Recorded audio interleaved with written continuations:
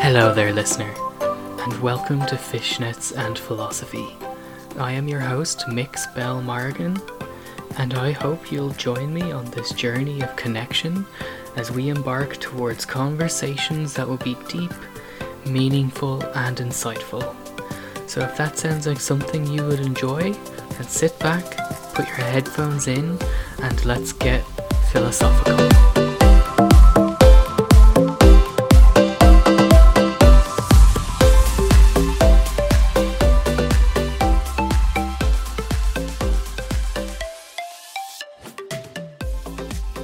Hi, and welcome back to Fishnets and Philosophy. I am your host, Mix Bell Morgan, and I am joined by the wonderful Kia, who owns Nudes by Kia. So if you can introduce yourself, so what are your pronouns, how do you identify, and just kind of like jump in, like what was your motivation for starting your business?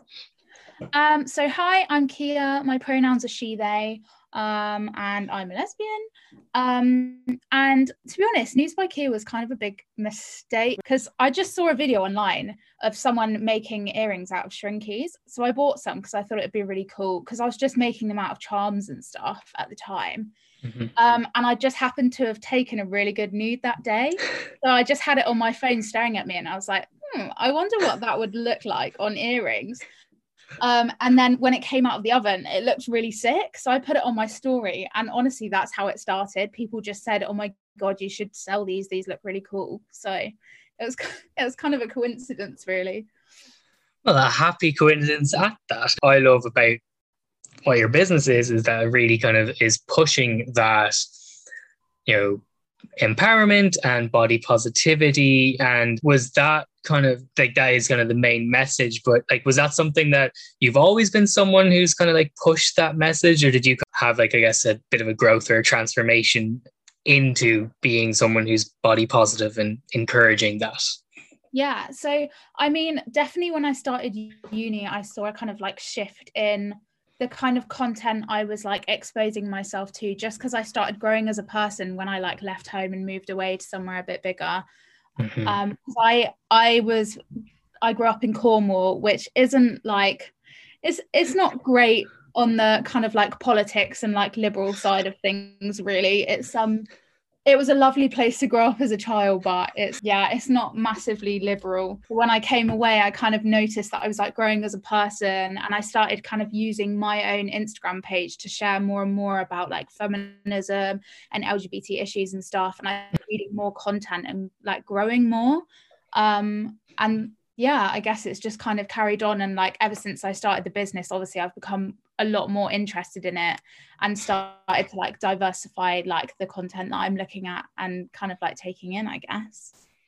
Oh, that's really cool. And like you mentioned that where you grew up was like not the most liberal and stuff like that. When it comes to like you said that you identify as a lesbian. Was that something that was like a bit of like maybe an issue growing up where you were, or was it more something that you kind of discovered about yourself later after you were able to kind of be more open? Well, I kind of realized myself when I was in school, which is quite young, and I got outed at school because I was dating a girl at the time. Okay. And someone found out about it and outed me at school. And I took a lot of stick for it. I like really took the brunt of like abuse because I was kind of like the first person in school really to be like openly gay. Right. And people just weren't used to it at all. So I did get like a lot of abuse and stuff. But like my inner circles were really, really accepting. And I'm so lucky to be able to say that. But it was kind of like other people at school, mostly boys, being at me in the corridors and all sorts. But yeah, I've definitely used that to kind of grow and accept myself more and kind of, I guess, like this is my way of fighting back.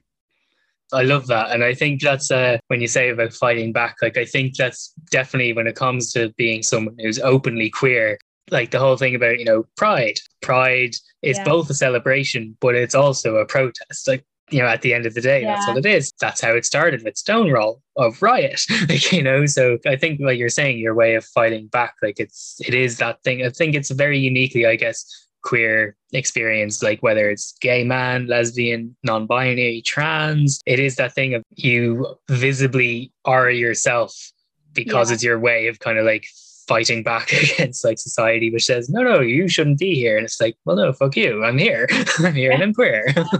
Brilliant. Because I loved your kind of response at the time as well. But I remember like seeing a post on your page where like on your Insta page where one of the customers who had the earrings, like kind of they put up a picture of the earrings and they were just like, I can't decide if having my nudes on earrings is body positive or vanity. And your response was just perfect, like kind of going, can't it be both?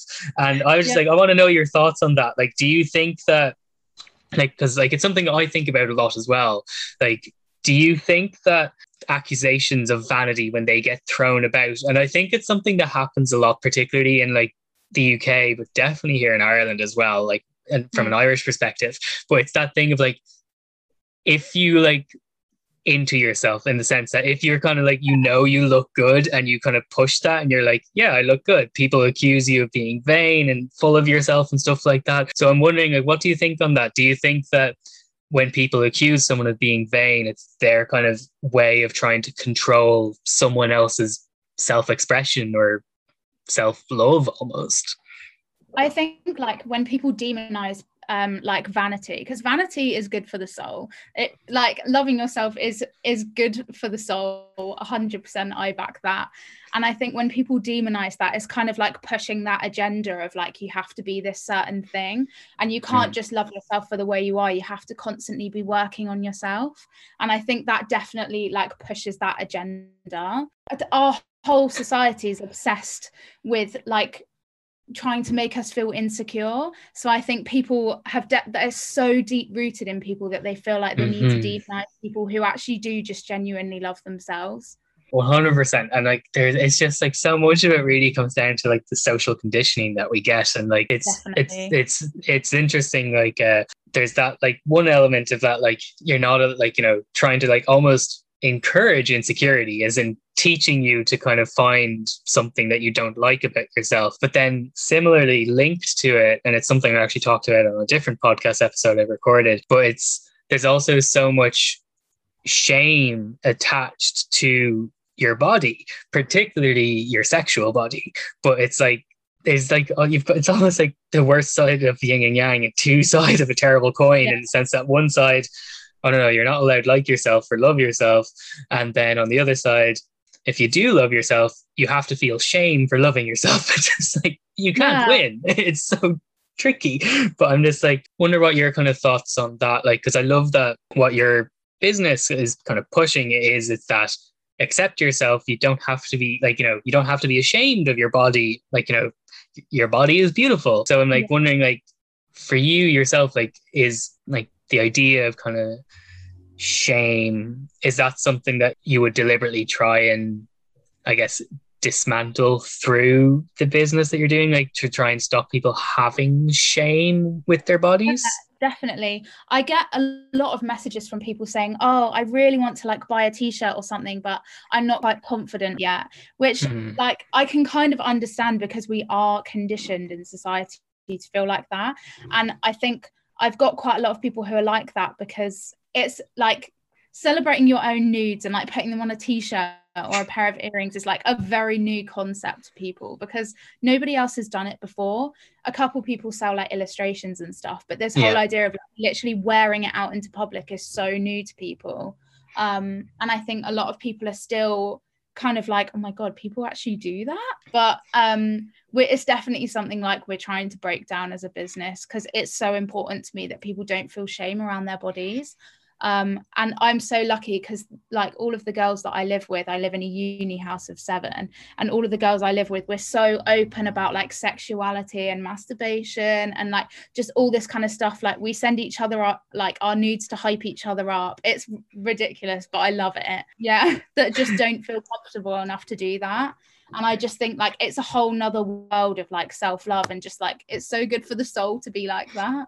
Oh, 100%. And my kind of feelings on it, and like I'd like to know what you kind of think as well.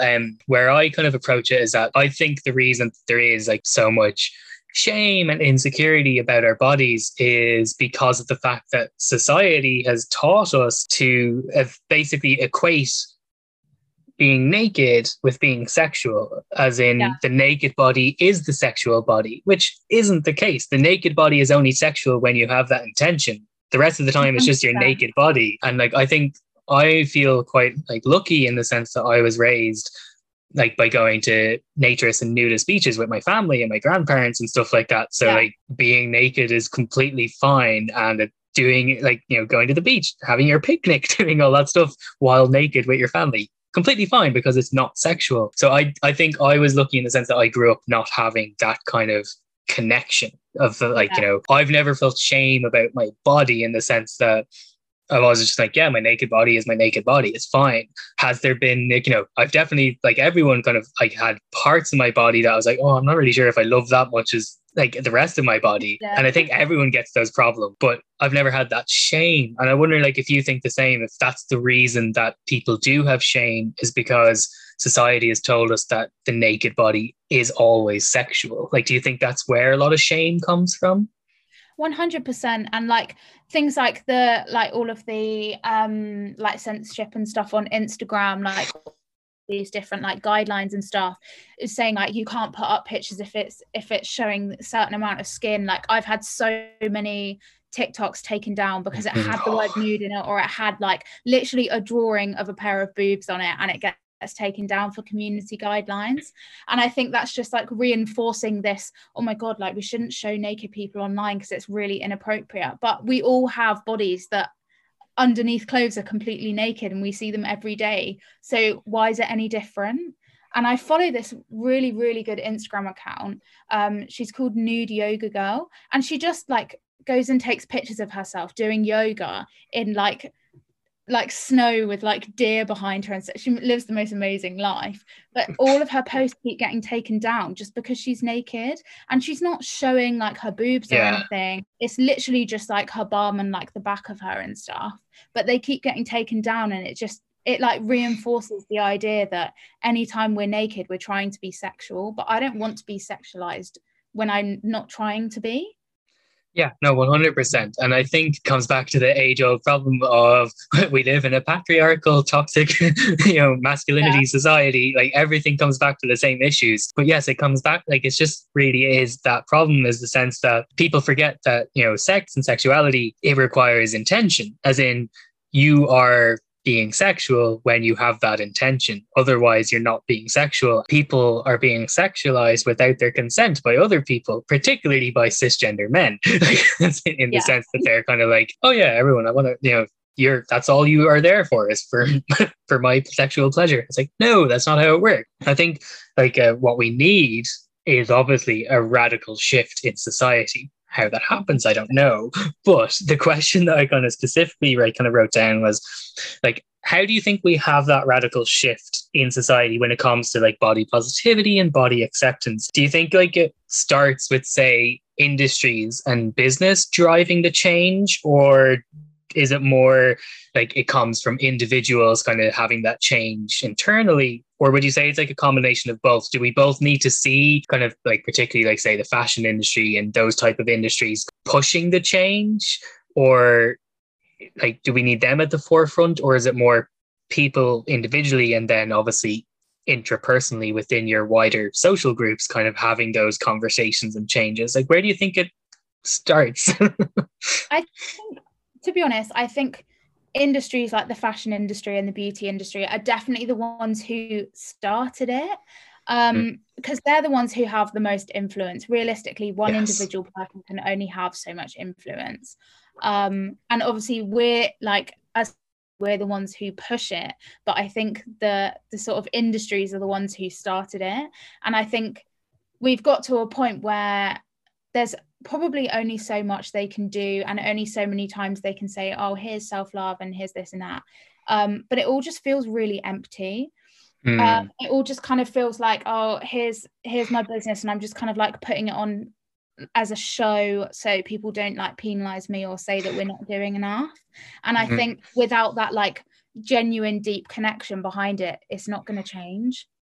Yeah, no, 100%. I completely agree there. And yes, true in that sense that these industries, fashion, beauty industry, but just like in general, because we are in a capitalist society, unfortunately, that means that so much of change has to come from businesses and stuff like that. Like, has to come from industry. So particularly when you're talking about like knowing that a company kind of has that care behind them, how do you think we're going to get to a place of more particularly mainstream companies kind of approaching degendering of fashion? Because like there are small like kind of like businesses, like particularly queer owned businesses like your own, that are like on the clothing side of things. Like there's this beautiful company that I've seen that are actually from America called Your Body Co, which is literally just about gender neutral like lingerie and stuff like that. And so it's great to see that. But again, it's small businesses. Like, how do you think we get to the point where big fashion names, big fashion brands are going to agree with degendering fashion? Like, how do you think we get there? I think, to be honest, a lot of it is to do with the diversity of like the management of those companies. Mm-hmm. So I work in the advertising industry, which is obviously one of the major drivers of things that happen in society. Yeah. Massive influence. And I think it's 97% of management in the advertising industry, so like the top dogs at the top of the agencies, are men, white men. And realistically, nothing's going to change if it's the same people churning out the same stuff all the time. And I think lots of brands need to diversify, the staff that are working within them, but also the staff who are getting up to management level, because realistically, staff on the bottom level only have so much influence, and it can only kind of like suggest ideas and try and like prompt the management to do more about it. But the management are the ones who make the final ideas. And it's so easy to just sit comfortably in this place that we've been for years, mm-hmm. and not do anything outside of the box, just in case people cancel the business or people don't agree with it, like the Sainsbury's advert with the black family, where just like the backlash that they got from that. I think that scares a lot of companies away from making change. And I think maybe if there was more diversity at the top, there would be more of a like driver to do those things. And like, it doesn't matter what people say, we need to do it for the greater good. It really comes down to that. It is, as you said, it's the people who are at the top in this, like, as in you can see it so much with a lot of companies, and like it can either be companies, but also like in, say, like Hollywood or like, you know, the kind of entertainment industry. But it's the same thing across the board, where it's like they'll put their diverse people to the front in the saying like, oh, we're now diverse because look at this one person that we have, whereas behind that one token diverse hire, the rest of the structure is still white mayonnaise all the way up to the top, like, and it's just white straight mayonnaise as well. And it's true, like, it's just, we need to have that diversity all the way through. And you know, you can always tell when, like, you see, like, as you said, like, you're working in advertising, you can tell which companies clearly don't have any diversity on their advertising teams based on what ads come out. Like, I think I remember it from, it was like, maybe it was recently enough, I think, but there was that one H&M ad where like they had the little kids in the different clothes, and they had the one black kid as a monkey. And you're just like, how does that get, like, how does that, like, but even the fact that, like, one thing, you know, that there was clearly no people of color on that hiring team, but the simple fact not even any of the white people even had the ability to question and kind of go, is honestly, this okay? Like, it's just that's the problem, is like, that's, we know what needs to drive the change, it's how we get there. And it's that problem is that it is true, it's white privilege, institutional racism, like people of color and then queer people have to effectively fly to get somewhere that a straight white person can walk to. Like, there's so much hurdles in place. And speaking of hurdles, and you actually kind of touched on it when you said that you're constantly having like kind of TikToks taken down, and that obviously hampers your business. One of the questions I kind of had, which is something that I don't, like, I know nothing about the business world. Like, I'm like a complete consumer. I know nothing about the workings of it. But like, as a small business owner, have you noticed any obstacles like in your way, particularly as you are like a queer business and a queer person, or has it kind of gotten to a place where that no longer happens, like there's no longer those barriers? I mean, I don't really know, to be fair. I think like being a queer business has definitely opened us up to like a queer market, because I think if this business came from someone who was straight and cis, I think the queer kind of like community wouldn't be so comfortable buying from it, because I think I feel like as a queer person I'd be more comfortable buying something like this that is so like not exposing, but that kind of thing from someone who is straight and cis and doesn't like understand my experiences or what like comes with that.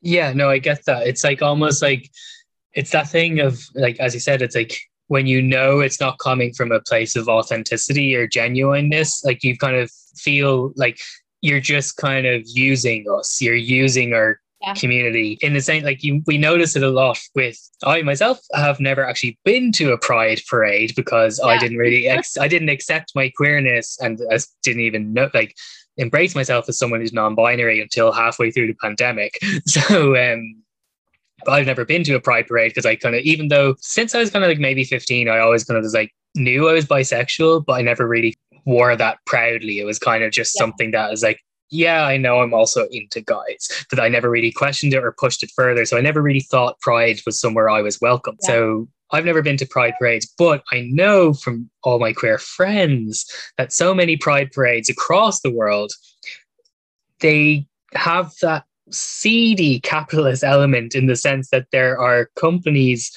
particularly alcohol companies, which is another big problem. Yeah. But it's that thing of like, for one day or 1 week, we'll plaster rainbow flags everywhere and kind of be like, we accept you and we see you.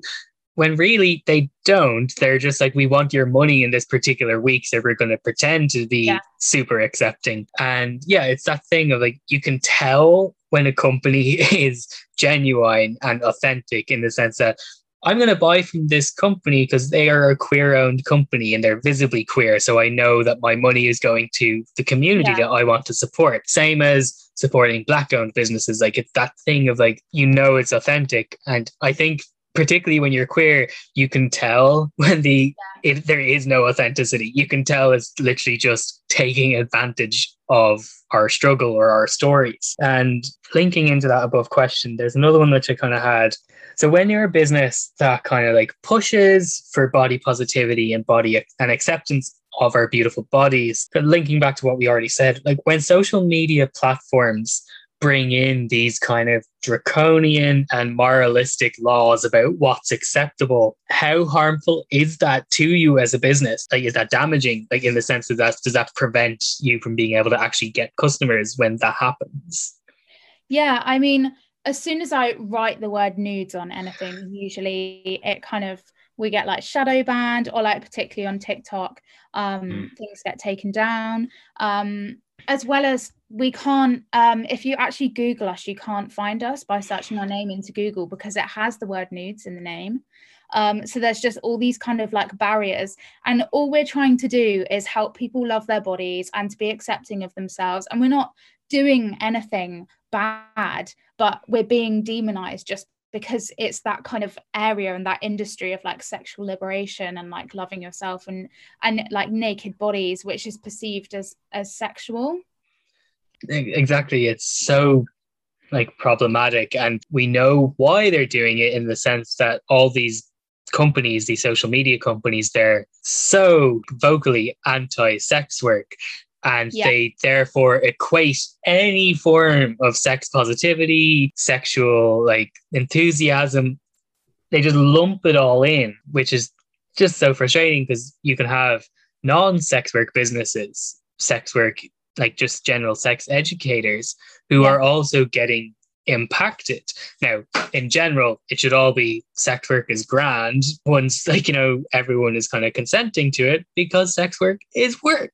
And like, do you think one of the reasons why there's so much shame when it comes to body positivity, particularly when it comes to sex work, is the, you know, still the demonization of like sex work? Like, do you think all other forms of physical labor that can lead to physical harm are considered, yeah, that's perfectly fine, but once sex comes into it, it's like society's, No, that's not acceptable. Like, Yeah. do you think that's kind of like another reason why there's so much body negativity and sex negativity in society because of the demonization of open, pleasurable sex and sexuality and sex work? Like, do you think that's probably one of the reasons why there is still so much shame and negativity? 100%. And I kind of see all of this stuff like, obviously OnlyFans has kind of got a lot more popular over Yeah. the pandemic from what I've seen, but everyone's kind of saying, oh, don't start it if you want to get a proper job afterwards, or like just make sure you're being really careful of who sees it and stuff like that. And I just think it shouldn't be like that. It shouldn't be that you're penalized from getting your dream job just because you had an OnlyFans 5 years ago. It's definitely demonizing this like sexuality and like expressing yourself and owning your own body. And I think it's like, I was talking to a load of girls the other day, and I think we all know someone who got like her nudes leaked in school, or someone who got their nudes leaked in school, but it was always the person in the photo that was penalized or like threatened to be expelled or suspended. And I think it's the same kind of thing, that if you like, but yeah, I think it's just demonizing owning your own sexuality and kind of like taking control of that is a part of it's all the same kind of thing.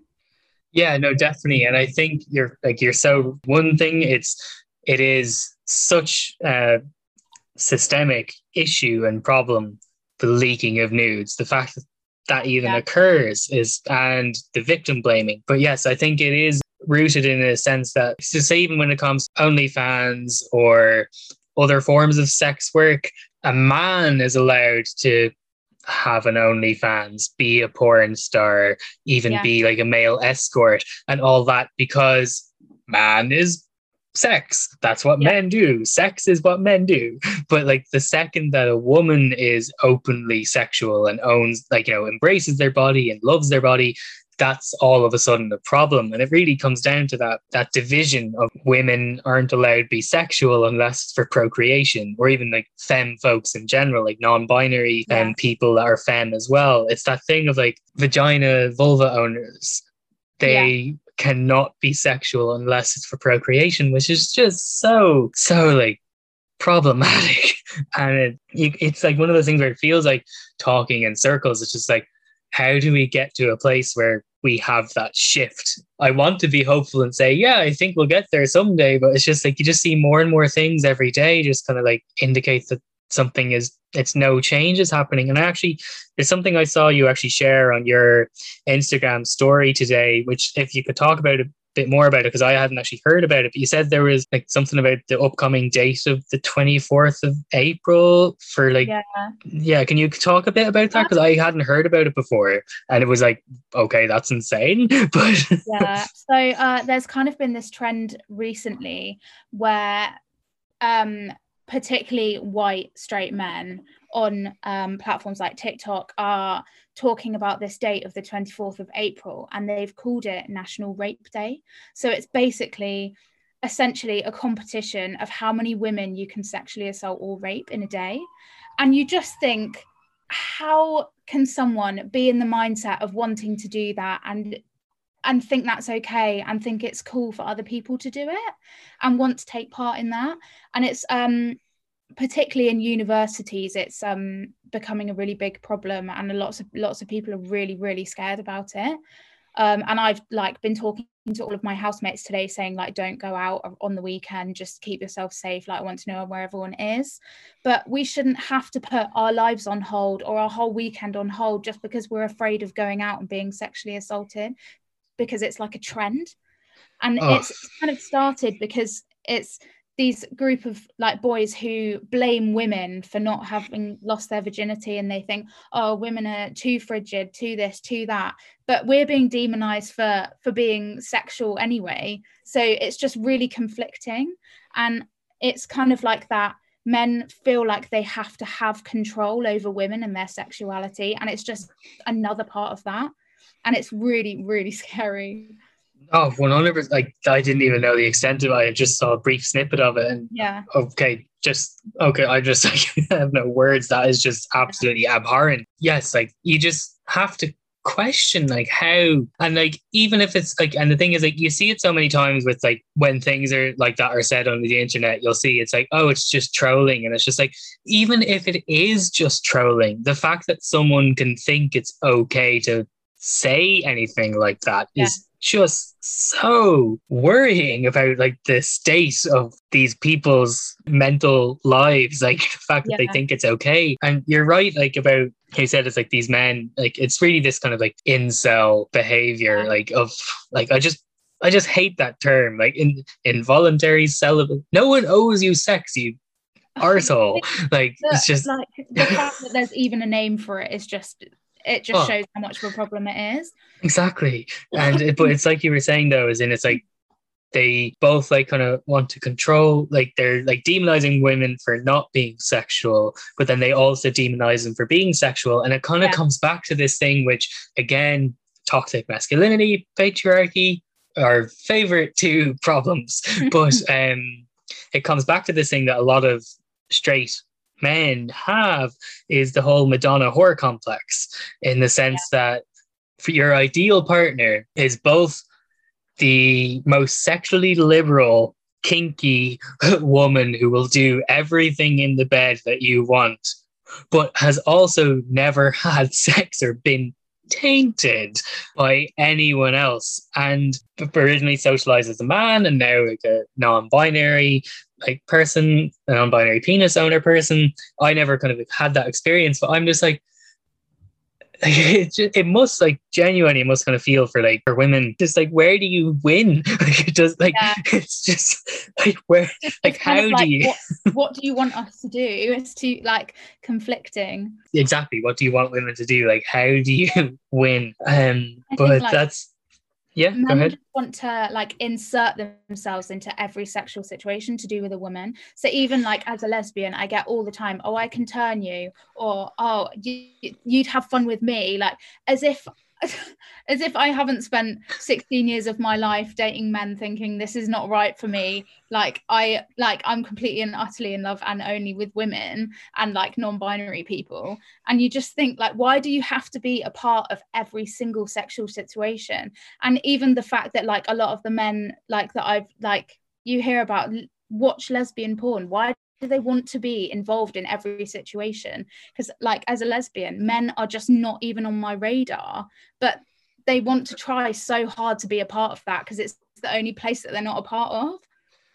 Exactly. And like that's another, like as you say, that thing about lesbian porn, and it's just like oddly enough, or not oddly enough I guess maybe, but like that's the one like genre of porn I've like never been able to like, I've never found any enjoyment from it. And I think the reason why is because of all the genres of porn, it's the one that is solely from the male gaze. Like 100%. like even like yes, like kind of like the heterosexual porn is as well, but it's almost a step removed in the sense there is a penis in the scene. So like there's a lot of like straight men where like, you know, they're saying they're straight by refusing to like, they're probably questioning, but there's this thing of like, oh, I can't watch anything that has a penis in it because like that will make me somewhat gay. And it's like one thing, that's not how it works, but also it's just, I think for myself, that was probably one of the indicators that I've never really felt like a man, because that was so male gazy and it just always made like, I was just like, yes, women are beautiful. I think women are so beautiful, but this is just not like, it's just not like doing anything. And you're so right about the fact that cis straight men try to insert themselves into everything. And it's another thing that you yourself kind of experience, and oh, we can turn you and stuff like that. But it's also the other thing like that bisexual women and bisexual femmes experience, in the sense that they're seen as like so desirable by men because they also hook up with women for the sake of that man's pleasure. And it's something that because I myself am polyamorous, so it's something that I encounter a lot, is the couples that do the whole unicorn hunting thing, which is I know mind-boggling. I know far too many like lesbians who are on Tinder or whatever, and half of the people that come up on their page are straight couples looking for someone to have a threesome with, which is just it's just completely not the point, and it's not what you're there for. Or it's guys who have set their gender as female just so they can find lesbians to have sex with, as if that literally completely defeats the point of being a lesbian. Oh no, that's just so like blah. Like, God, why? Like, it's just like every day it just seems that there's another thing that I'm just like, God, are the straight men okay? Like, I don't think they are. But it's just another thing about, like, on the topic of the straights, like, which you'll be well familiar with because of TikTok. But how do you think this whole thing of the super straights even came into? And like, it's the most perplexing thing ever, and it, like, I just don't understand. Like, it's almost the same level of like the incels. It's probably the exact same people, but it's just they want to be like so vocal about, I would never be attracted to you, or I'd never fuck a trans person. And it's just like, do you think we want to do anything with you? Like, it's just honestly. And you just think, like, how fragile do you have to be to want to make sure that every single person knows that you wouldn't even fuck a trans person because you are so straight and you're so fragile. And it's just like this fragile masculinity popping up again. Yeah, it's just like so perplexing. And like the thing is like that I think a lot of the people who are identifying as super, like, it's just like you can't even say it without laughing. But I think a lot of those people don't even realize that the whole super straights thing started on a Nazi Reddit thread. Like, it's literally, that's why it's like, it's literally SS. Yeah, no, like, there's a friend of mine has this brilliant YouTube channel called The Liberal Cook. Yeah, honestly, I highly recommend it. Their videos are just they're another kind of gender queer person, and their videos are just so fun. But they did this segment talking about the rise of alt-right and the super straights and stuff like that. It was really informative, but it literally said how they literally started on a white supremacist Nazi thread, as in they were talking about we're white and proud white supremacy, and the ideal white man would never be attracted to a trans. Like, it's just completely perplexing and balderdash. But it's probably something that actually you would probably have a perspective on because you're in the UK right now. Something that like I'm acutely aware of because it's right next door to me because I'm in Ireland. But it just seems that almost every week there's more and more transphobic laws being either put into power or proposed in the UK. So for you as a queer person, like you're, a lesbian queer person, but like just as being part of the queer community, what's the atmosphere like in the UK right now within the wider community because of these transphobic laws? I mean, I think it's definitely like a thing of shame. I think the more laws that are put into place, the more people who maybe were contemplating coming out or had finally become comfortable with their sexuality or their gender feel like they can't anymore because they feel like people don't understand it, or they will be sort of oppressed under certain laws. And I think it's definitely stopping people from kind of coming out as their true self and feeling comfortable in their identity, which is really, really sad. Like, it's kind of scary. And like the thing is as well is that I think the reason it started is because of the way the media has literally just been pushing transphobia. And what's worrying is we're seeing a lot of that come across the aisle to here in Ireland. And it's kind of, there's this sense of like, particularly for like the trans and non-binary community here in Ireland, is this sense of it's leaching over. Like, we're trying to do everything to stop it, and it's scary at the moment. And it just seems like it's the one thing that, well, there's many things that society has not fixed, but it feels like when it comes to queerness, it's the one area of queerness that for some reason society is just not budging on. They're not. Yeah, it feels like, which is coming back, I guess, to what you kind of said earlier about kind of like, embracing yourself as a lesbian woman and a queer person was kind of like your way of kind of like striking back.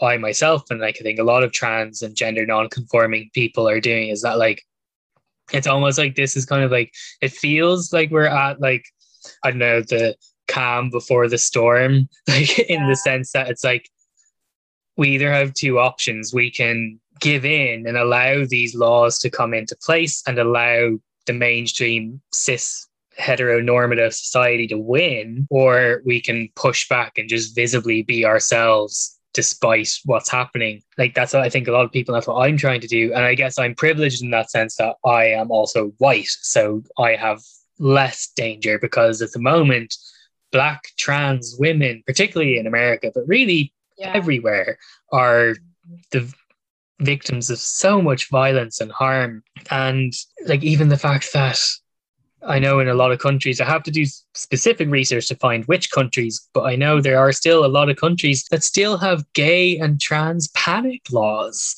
Like, I was actually talking to someone about it the other day, and I think a lot of people have become very complacent with, especially sort of like the LGBT community, because they think, oh, there's not as many hate crimes going on, not as many things that are happening visibly in public, but a lot of it is kind of like sneaked into laws that most people wouldn't notice, or it's all gone online. So a lot of it is kind of like really awful messages, like I get them in my DMs sometimes, but because we're not visibly being beaten up on the street as much as maybe like in the 80s or the 90s, people don't think it's an issue anymore, and they've become very complacent about it.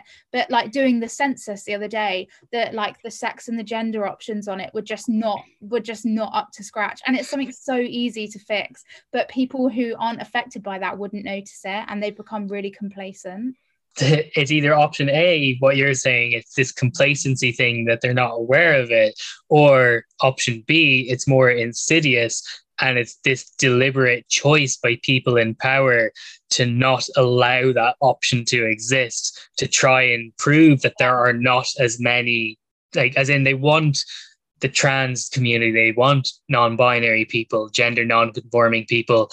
They want us to be still viewed as abnormal, as in there's not that many of us. We're just freaks of nature, rather than there's actually a lot more of us out there.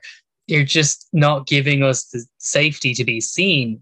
I think like what's great, like for me, what I love about, because like I'm a dual citizenship, both Irish, also Canadian. And on my Canadian side of things, it's really progressive in the sense that I haven't done it yet, but at least I know I can, is that you can change with like your records to say that your gender identity is X, like for non-binary. It's not just man and woman. So you can legally be recognized as non-binary in Canada. And you don't have to do any kind of like gender assessments or anything like that. It's literally just say, this is what I want, and boom, it's done. But then on the flip side, that doesn't exist here in Ireland. There's no recognition for non-binary people. And like, do you know what it is in the UK? Do you think is there any legal recognition, or was there and it's now been repealed? Like, do you know what it's like in the UK? So you can't legally recognise as anything other than male and female, like on your passport. Right. Stuff. And I've seen like in the past, I don't know if you know Jamie Windus, like a non-binary kind of like activist and creator. Really, really like their page. And it was like 2 years ago, they did a massive campaign to try and get non-binary onto people's passports, and it's such an easy change, but they just got so much backlash and it just never went ahead. And you just think it's literally just printing words on a passport, and it means so much to so many people, but it's just that kind of like trying to erase those people from society.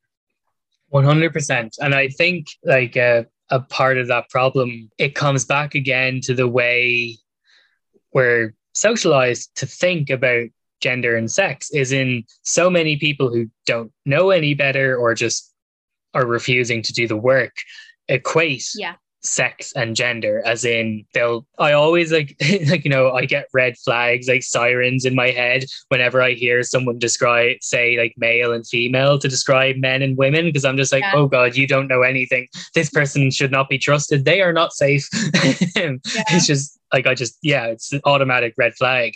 But it is that thing of so many people still equate sex and gender as the exact same thing, which is completely not the case. And even in, like, I work in the insurance and financial industry, like any company I've worked for, on all their systems, it literally, they have it down as male and female, like not even man and woman. So I wouldn't even expect an outdated old industry like the insurance industry to be inclusive, to have like an option for non-binary. But the fact that it's still just male and female, not even man and woman, it's just, it comes back to that biological essentialism. And like, I wonder what you think on it. Like, I think a reason that there is so much body negativity and sex negativity is because so much of the way society treats the body is down to biological essentialism, as in the body has to be a certain way for it to be an acceptable body. Do you think that's the reason why there's a lot of body negativity and sex negativity as well? Yeah, 100%. And like, obviously, kind of realizing my queer identity and being exposed more to the queer community, you realize just how much I was kind of like oppressing my own like body and like self-identity to fit in with other people. And there's so many options, like even exploring my gender more. You don't think about that until you're in a community that does that, and then you feel like there's more options and there's more acceptance to do that. 100%. And I think like what you kind of said there is really true, is that it is like, it kind of links back to like what Judith Butler said in her, like their famous book, Gender Trouble. That was the name of the book.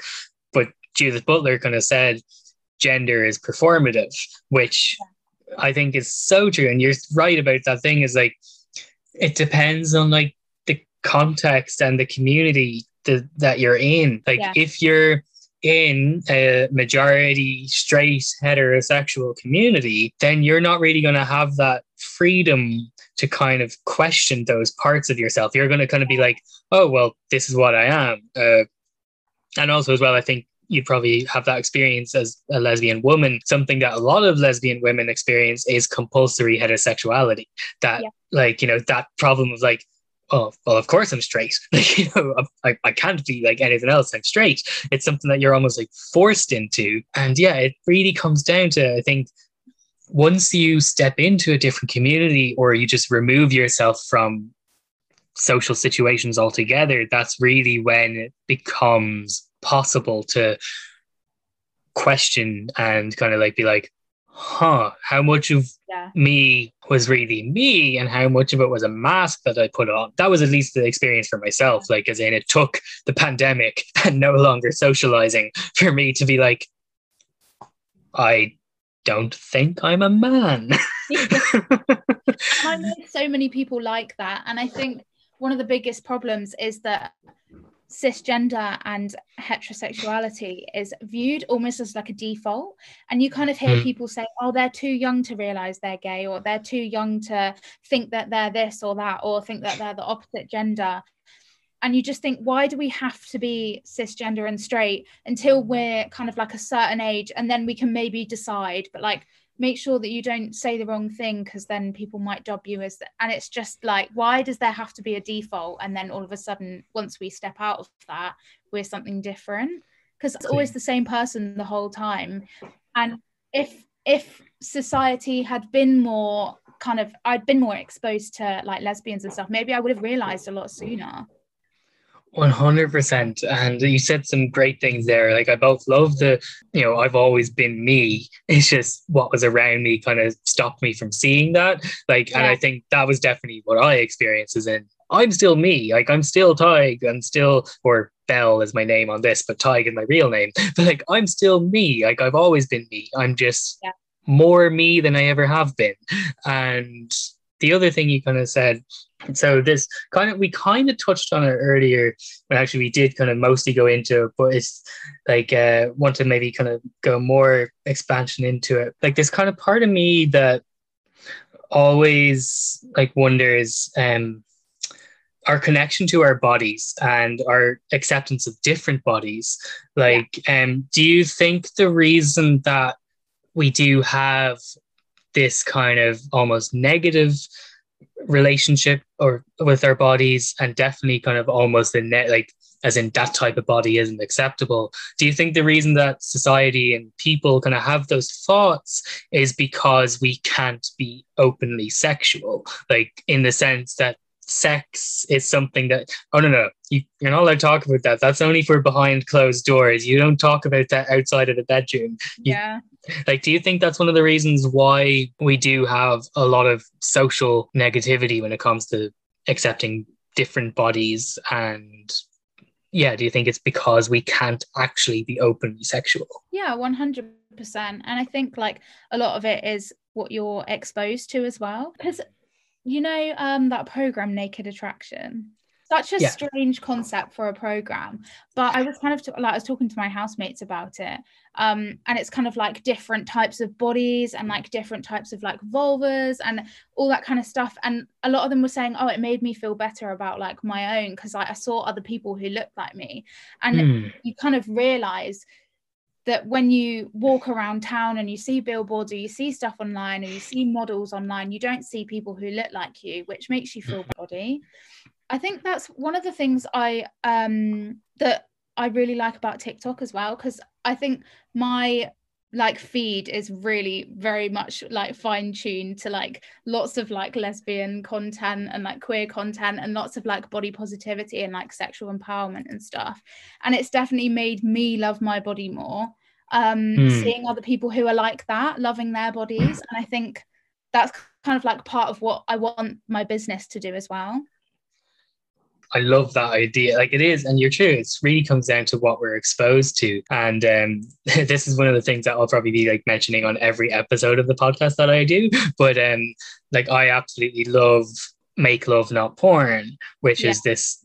It's an amazing company. For anyone who doesn't know what it is, it's basically started by this amazing powerhouse of a woman, Cindy Gallop. And basically the entire thing is, we live in a society where social beings, we socialize and talk about everything except sex. That's the one thing that we can't share. We can't be open about that. That's supposed to be private. And what Cindy is pushing for is a social sex revolution, to be able to be more open and be more sexual. And I think it really comes down to what you're exposed to. And that's, I think, something that Make Love Not Porn is pushing. And that's why I upload my own masturbation on there. And if I ever eventually have a partner that also wants to share, who knows? But at the moment, it's my own self-pleasure. But that's one of the reasons why I share it, is that like, I'm a non-binary person. I have a penis, but I'm a non-binary person. And my masturbation is a particularly unique masturbation to me. But at least if I upload that and share that, someone else who might be questioning their gender identity, who also is a penis owner, can kind of be like, I can still be sexual, with my own body. And like, that's kind of what, like, it's about exposure, like being able to see other people like you. And that's so important. And I think like that almost comes down to like less in the sexual side of things, but just general representation, as in that's so important. I think like, I love that that's something that your business is kind of doing, and that you're like encouraging people to love their bodies. So other people are seeing that there's other bodies like theirs. And that's great. But like, that's what it really is, down to representation, in the sense that the reason that I felt I was able to start stepping into myself more was because I saw Jonathan Van Ness on Queer Eye. I saw this flamboyant man dressing femme, strutting in heels. And I was just like, that's something that I can do. And then I realized that they're actually non-binary as well. So that it was really, JVN is just fantastic. And I actually read the book, like his autobiography.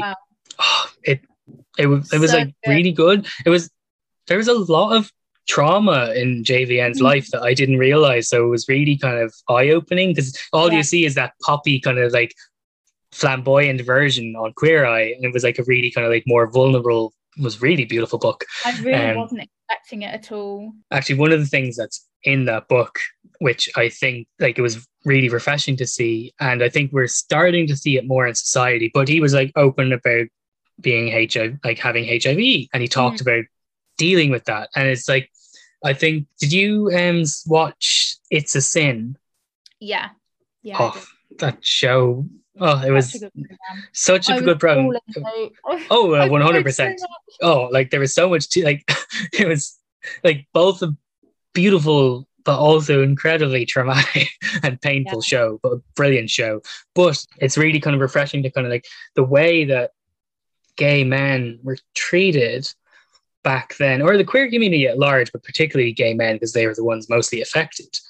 But the way they were treated just purely because of being gay, the fact that we moved to a more place where HIV, like someone can have a healthy, long life with HIV.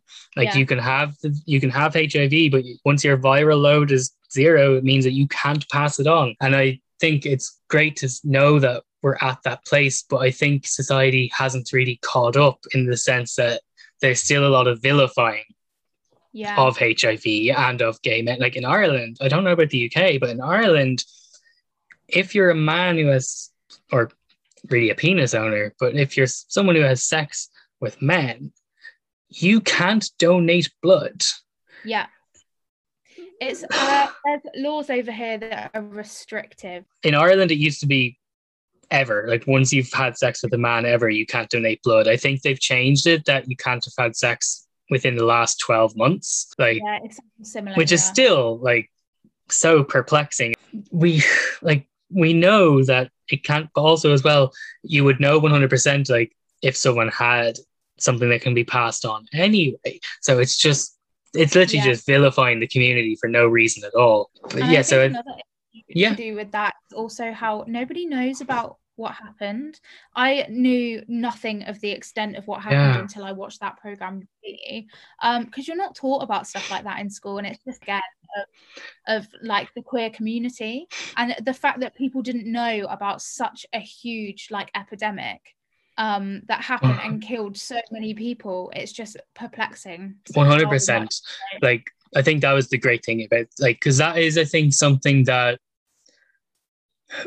we as the queer community at large kind of almost have to do for ourselves, because you're right, it's not taught in schools. So we need to learn our own history. And I think we do a disservice to our ancestors in the queer community if we don't learn the history. Like the fact that there still are people in the queer community who don't even acknowledge that the reason that we even have rights is because of trans people at the Stonewall riots. The trans community has always been in the same side as the gay and lesbian community. And the fact that now we're almost at a point where the gay and lesbian community, because they've mostly been accepted, and like I know I'm generalizing, so like I don't want to tarnish everyone as the same thing, because it's not the case. But there is like this element of a lot of kind of cisgender gay men and cisgender lesbian women who are like, we've mostly been accepted by society in the sense that we can now get married and stuff like that. So it's like there's this fork in the road in the sense that we either conform to what the rest of normative society wants and push our trans sisters and brothers and non-binary babes to the side, or we also advocate for them. And like, what do you think on that as like being like a lesbian, but also just kind of part of the queer community at large? That type of infighting and divisiveness that happens within the queer community, like it feels so frustrating. Like the straights already have it in for us. We don't need to do it to ourselves. Yeah, I think there's definitely, and even with like bi erasure and stuff like that, and like I think particularly homosexual cis people do tend to have, it kind of like has two sides to the group.